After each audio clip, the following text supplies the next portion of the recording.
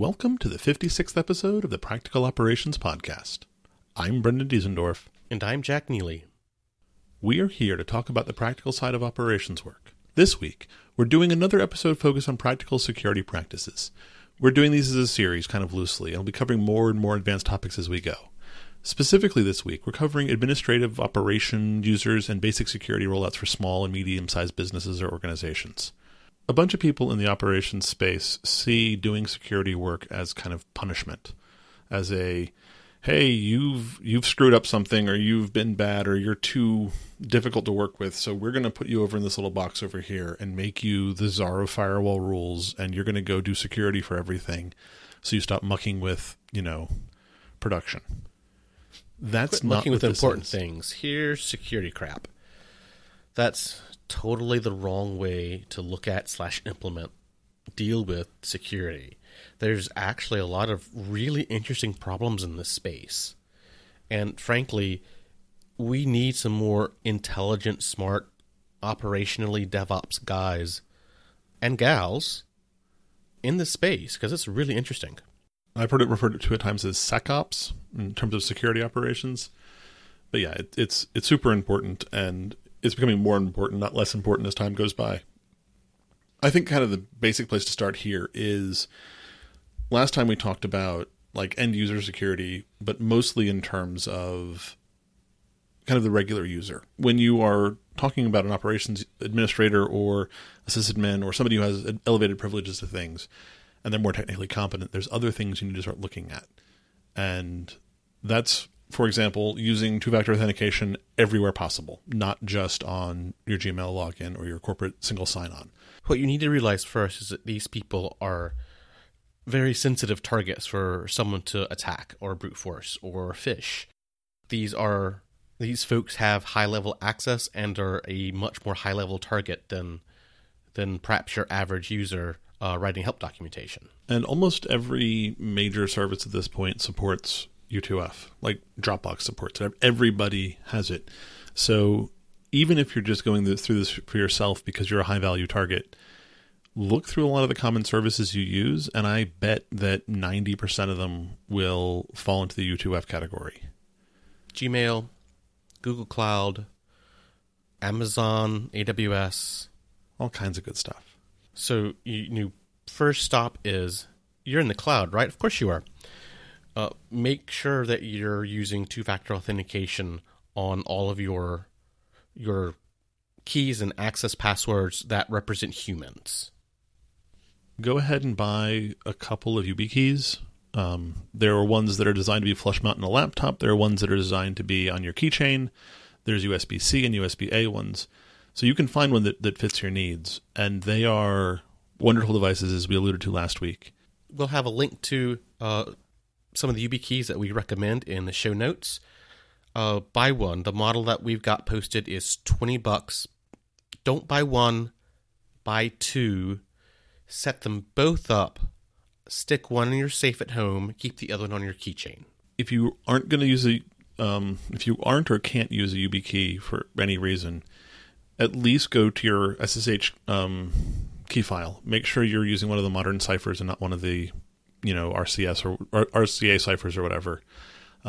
There's an elliptic curve cipher. It turns out the RSA is basically deprecated at this point. Yeah. So really, while your YubiKey is in shipment, we've got another link in our show notes that talks about how to set up the Twisted Edwards Curve SSH keys. And they are quite secure. They are really fast, faster than RSA in some cases to authenticate and decrypt. And they're short, oddly. I mean, short enough that you could type in your public key off of a printout if you had to. So they're really kind of useful keys. And these are the SSH keys that you should be using everywhere. Most SSH versions at this point, on most distributions except these, if your distribution is too old or SSH is too old, look carefully and make sure you're running a reasonable version of SSH. Also, make sure that the passphrase that you're using on your private key, because you are using a password, right, You're definitely using a password on that private key, right? Is using the new format. The old format is basically MD5ing your password and attaching it as a bit of metadata to your key, which makes the password effectively useless. When you use one of the newer keys, you'll get the newer format of password, and it's much, much better. There's also a flag Decrypt. for it that you can pass. So if you needed to repassphrase your public key, you can do that pretty easily. So please go ahead and do that, because otherwise, if you accidentally leak your private key into a GitHub repo or something accidental like that, and people then are trying to brute force your passphrase, well, the old passphrases are trivial to brute force. So it gives you a little bit more security in case your public key gets exposed somehow. Yeah, the bcrypt passwords on your private keys will definitely give you some protection if somebody discovers your private key somewhere. However, some folks believe that having a password on your SSH private key is basically multi-factor authentication, and it's not. Not even a little bit. Multi-factor authentication has to be enforced by the server side, and the SSH server side can't enforce if you have a password on your SSH key. It just receives the SSH key and checks to make sure things decrypt. Moving along, there are a whole bunch of workstation-specific security guidelines you can go through. I've linked to one of them in the show notes by Dr. Duff for OS 10 security stuff. And it's things like turning on the host-level firewall, setting your root password to something other than, or enabling the root account and setting a password to something other than your main login password. There was a security bug that Apple had a year or two ago where something would try to authenticate and kick itself up as root and then find out that the root account wasn't there, enable it, there's no password set by default, and then you had basically a root user with no password set.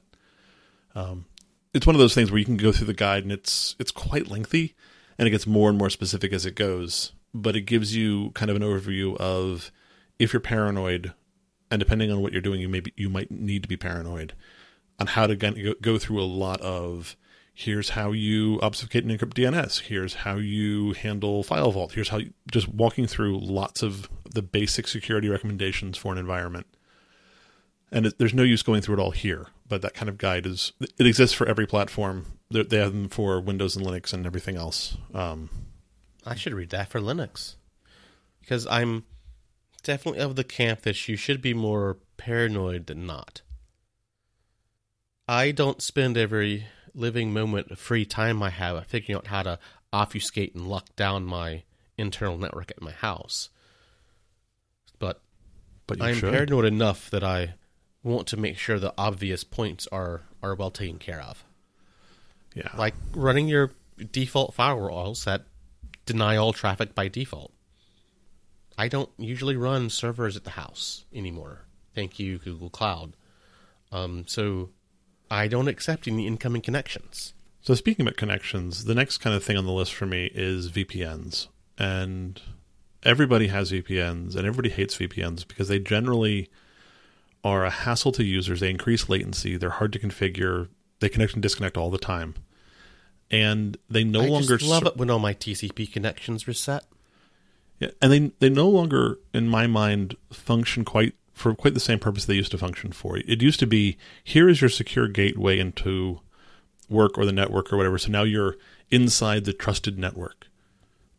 And all VPNs do, really all they do, is they protect your traffic in transit from where you are to the VPN endpoint. And the VPN endpoint is frequently inside your work's network stack.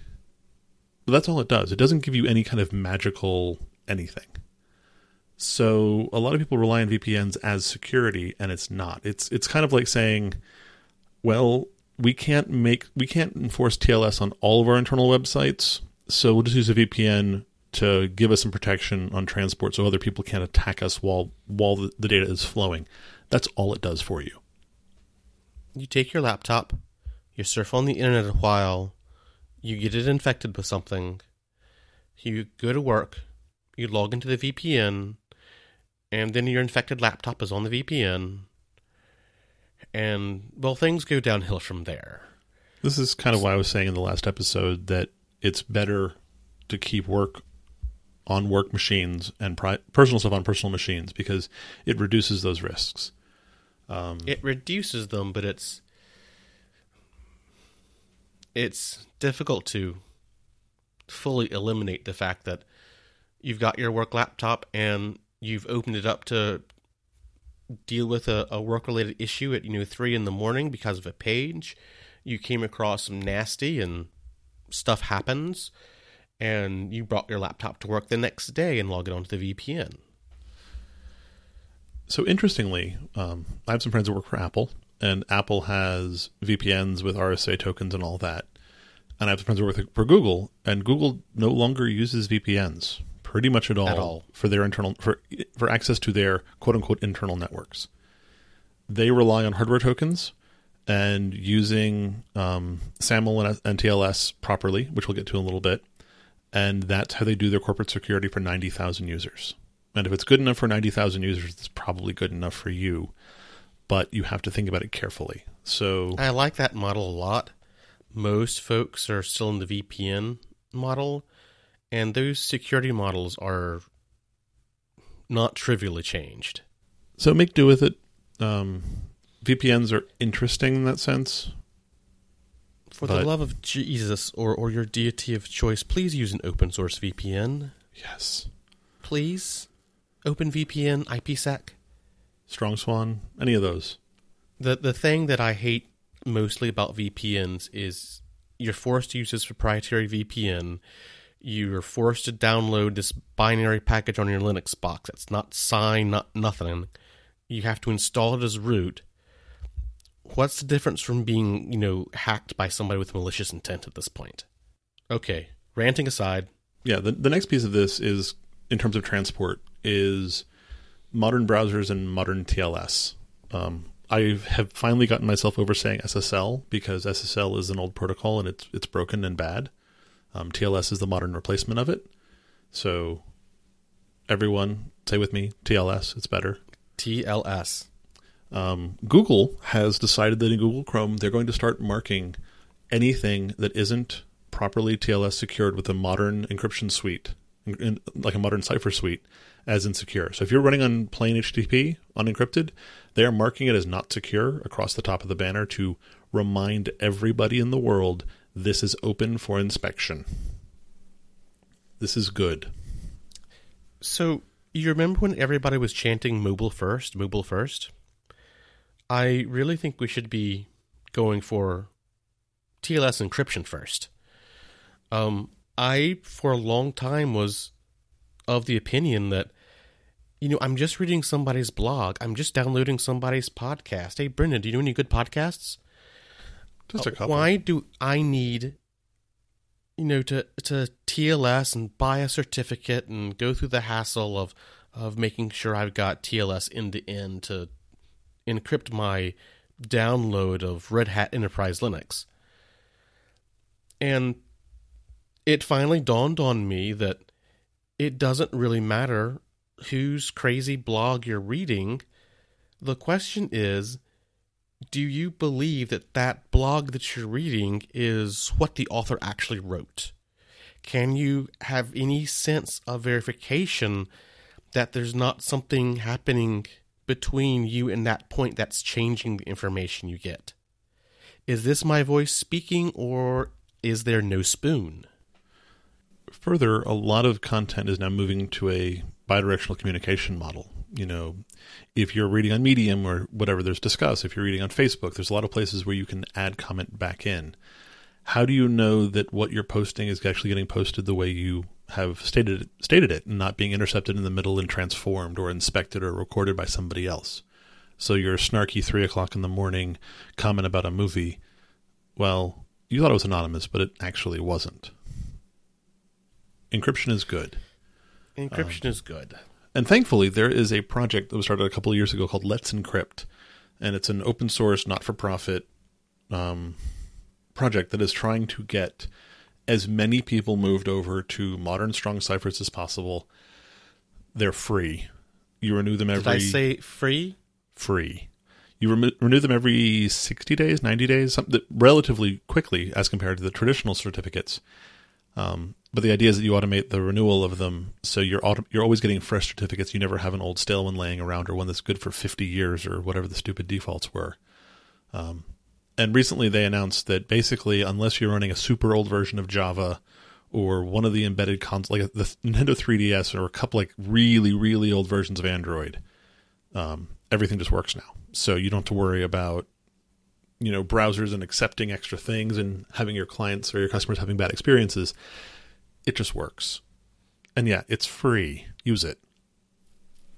And there's automation for, hey, my cert's going to expire in 3 days. Let's, re-register up the APIs, download the new one. None of the horrific, you have to click through some manual interface designed by people in 1997, swiping your credit card. And that's probably the thing I hated most about dealing with SSH is, hey, it's been a year, got to renew my certificate. They've screwed up the website again, and this is horrible. Yeah, you run the tool, you use the APIs, you produce your newly set up certificate. Or having to fax to a specific number from your work number that you can prove that you've registered as a business somewhere. There's all kinds of stupid crap around the SSL certificate. Multi-factor authentication. Yeah. So anyway, that's my little rant on that stuff. But now that we've covered how to get connected to, said small office or said medium business, how do we reduce the pain on users so it doesn't bother them to use authentication and good security practices frequently? For example, if you have 10 or 12 internal web applications that you have to use for things, and each of them has its own login, people are going to either reuse passwords or use variations of passwords that are very similar. Like your Elk cluster or your Prometheus cluster. Maybe you got some Nagios running around. Or the Oracle application that you use to log your timesheets or your vacation stuff or whatever it is. Jira. Who uses Confluence? I despise Confluence. But anyway, we all have it, and we all have a need for single sign-on. And in the corporate LAN environment, this has been solved for many years by using a combination of Kerberos and LDAP. MIT and other smart folks thought this up a long time ago, and then Microsoft embedded it into Active Directory. So despite people not really realizing it, most corporate citizens have been using Kerberos and LDAP for the past 15 years. And it's great. You log into your workstation, and then you have your tickets, and you can go log into other things. You don't have to go log into the file server to map your network drives and everything every time. It just happens, and it's reasonably secure. Kerberos is an amazing protocol. I have always had a soft spot in my heart. And as far as setting up multi-factor authentication, it's supported basically out of the box, and it just works. But Kerberos is an older protocol, which doesn't mean it's not maintained, but it's lost a lot of it's no longer cool. And a lot of people try to reinvent what Kerberos has given us over the years. And there have definitely been some truly good advances, but unfortunately, Kerberos just seems to have been left out to dry. And we've solved these problems before. We solved these problems decades ago. And now we're seemingly solving these problems again. Okay, I'll stop ranting. One of the biggest downfalls that Kerberos has, in my opinion, is that you have to configure your workstation to use it. You generally have to go in and set your realm and set a couple of other things. And if you are not a savvy user, it is difficult to get it right. And you don't realize why things aren't working, and you have to go call help desk, and it's frustrating. It isn't a global authentication tool. No. It's definitely for your corporate LAN, your educational network. So I'll give you that. So if you can restrict your use case to web applications, which a lot of things are moving in that direction, there is a fairly reasonable authentication framework called SAML, the Security Assertion Markup Language, that is designed on a lot of the principles that Kerberos was designed on in terms of proving to a central authority who you are and using that to then grant authentication tokens to log into other sites or other services on the network. And a lot of things support SAML now. There's a Internet 2 consortium project called Shibboleth that is a IDP NSP, so you can use it to roll your own SSO solution entirely. I helped with this at a university project a number of years ago. It was fairly complicated then. I don't know if it's gotten better, but if you really want to do it yourself, Shibboleth in a while, but that's your open source option for running your own security service. And it works rather well. We were using it at a university of tens of thousands of students, and it scaled up properly and it handled the load correctly. So it's a well-executed protocol and it's a well-executed format. Now, if you don't want to run your own, there's a bunch of different ways to do it. We suggest you don't run your own. There are a ton of companies that will run this service for you. Centrify, Duo, among others. For things like application hosting, Citrix can do SAML, so you can have your Citrix gateway that is hosting your corporate applications properly authenticating correctly. It's part of their packages that you can roll out with their things. You can build some of this or all of this on top of your Google authentication or your Amazon authentication to AWS. Google uses OAuth rather than SAML, I believe, and I've done some OAuth work before, and OAuth works pretty well. I don't know enough about it of how it compares to SAML, though. OAuth was always more confusing to me than the SAML authentication flow, but I'm also not a developer by trade, so I don't have some of the specifics of it in my head correctly. I think that doing an episode focused around the server end of supporting some of these authentication schemes is probably a good thing on our list. Definitely.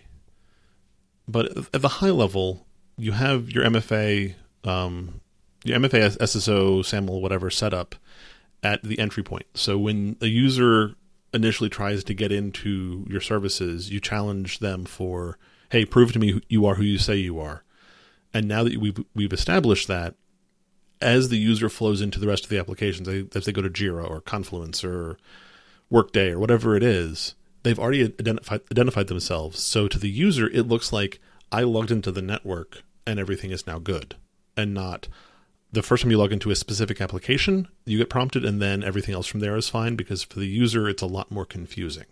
So try to have your SSO flow set up with MFA as early as possible in the contact with the network, because this will make the user's experience more consistent. So I want to dig at a point that confused me in the past.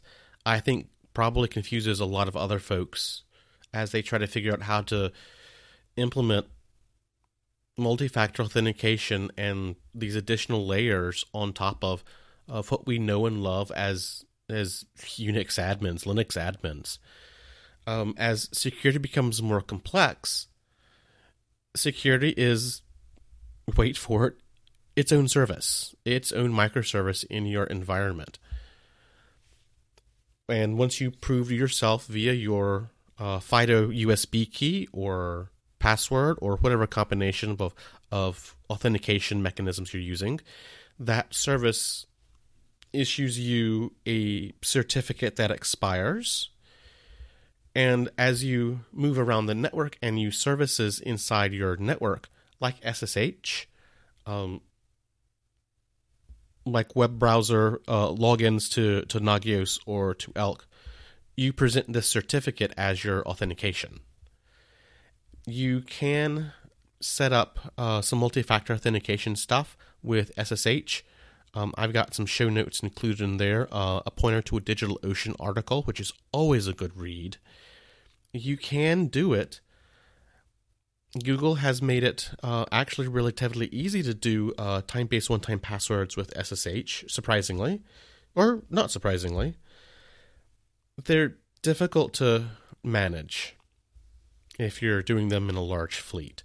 It's yet one more thing. You have to have the time-based one-time password secret for each user that you distribute to each machine right beside the user's public key. And there's definitely lots of operational work there that I don't think we have a lot of prior art for. I'm sure there's an LDAP schema for it somewhere, but it's not one of the standard ones. That's always kind of been a confusing point for me, is SSH and PAM is probably not where you do your multi-factor strong authentication. I know that Netflix a number of years ago, built a service for doing Bastion host SSH into immutable infrastructure kind of stuff, where you connect to the Bastion and it generates the keys and does all the pieces. They and did. And Netflix is not Lyft a small company. took that and expanded that, and Lyft is much smaller than Netflix. And that wrapped around multi-factor authentication via for SSH. But again, essentially, it was a method to prove your identity to a service. You get a certificate. You present that certificate to SSH, and that grants you access. So it's another way to reduce some of the burden and the complexity on trying to invent your own solution. There are some, although not as many as we would really like, there are some examples in the wild of how large, customer-facing service or large companies with lots of engineers have rolled out interesting solutions to this problem that you can probably adopt for yourself without a whole lot of pain, but do take the time to do a security review of it and kind of learn how it works so you're not stuck at 3 a.m. driving into the office or whatever trying to figure out why this thing is broken. Yeah, we'll include some links to some of those articles in the show notes because they're really quite interesting. I've seen at this point a number of, I'll say, poor solutions as to how to add multi-factor authentication on top of SSH, including fun things like proprietary binaries. And these solutions actually are really much more elegant. They require some more work up front to develop and deploy the service, but are really very elegant solutions in the long term. Please take the time to rate the show in Overcast, Apple Podcasts, or your favorite podcast directory. It's the best way for new listeners to find us. Additionally, we welcome feedback about shows we've recorded or topics you would like us to cover. Leave us a comment on the website at operations.fm. Send us your thoughts on email, feedback@operations.fm, or use @operationsfm on Twitter. That wraps it up for the 56th episode of the Practical Operations Podcast. I'm Brendan Diesendorf. And I'm Jack Neely. Thanks, and good night.